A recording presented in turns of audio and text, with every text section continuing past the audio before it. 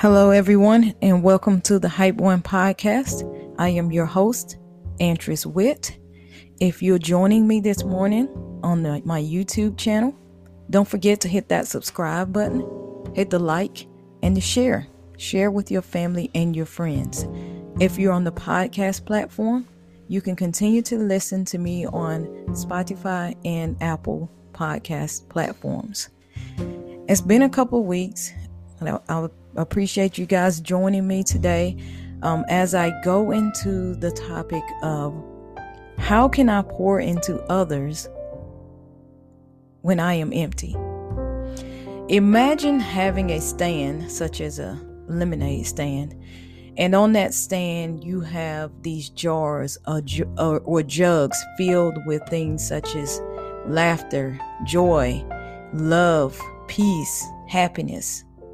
And every morning you open your stand, people from everywhere comes by to share their stories with you, and whatever it is that they desire or they need based off their stories, you pour into them. You take your jars of laughter, joy, love, peace, and even happiness, and you pour it into them based off their needs. Now, you give people everything they ask for, but they never bring a full cup, or they never bring anything to pour back into your jars.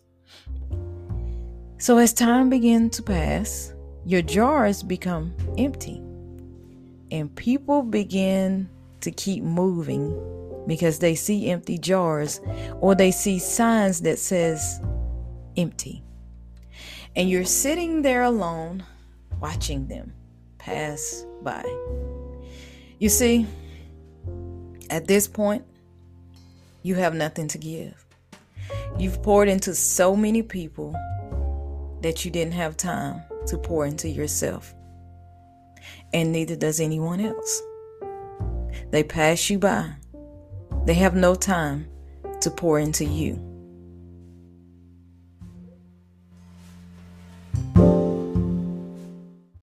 We continue to pour into others, and we don't find the time to pour into ourselves.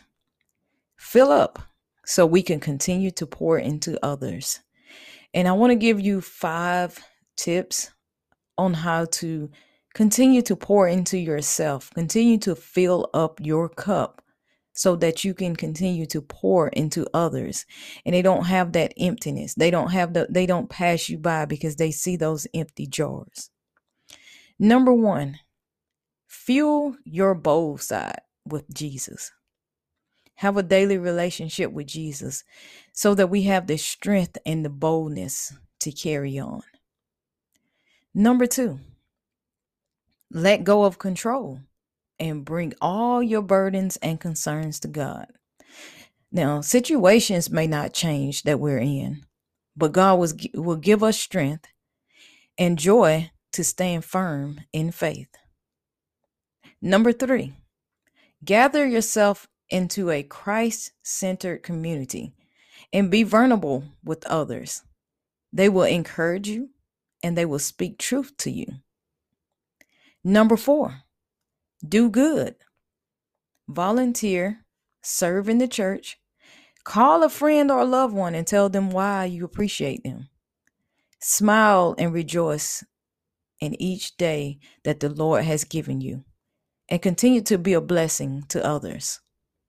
And number 5, rejoice in the sufferings and trials, and lean and depend on our trust in God every day. So again, don't forget, when you're pouring into people, don't forget to pour into yourself. And for those of you who are always getting your cup filled, who are always dumping your situations or your problems on others, sometimes you have to turn around and ask that person, what is it that you need? How are you feeling?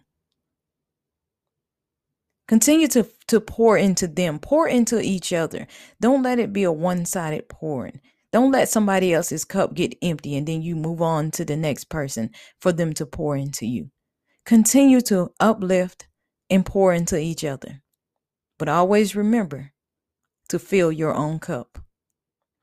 I hope this encourages you to stay faithful, trust in God, and keep pouring. Thank you for listening. I am Andress Witt.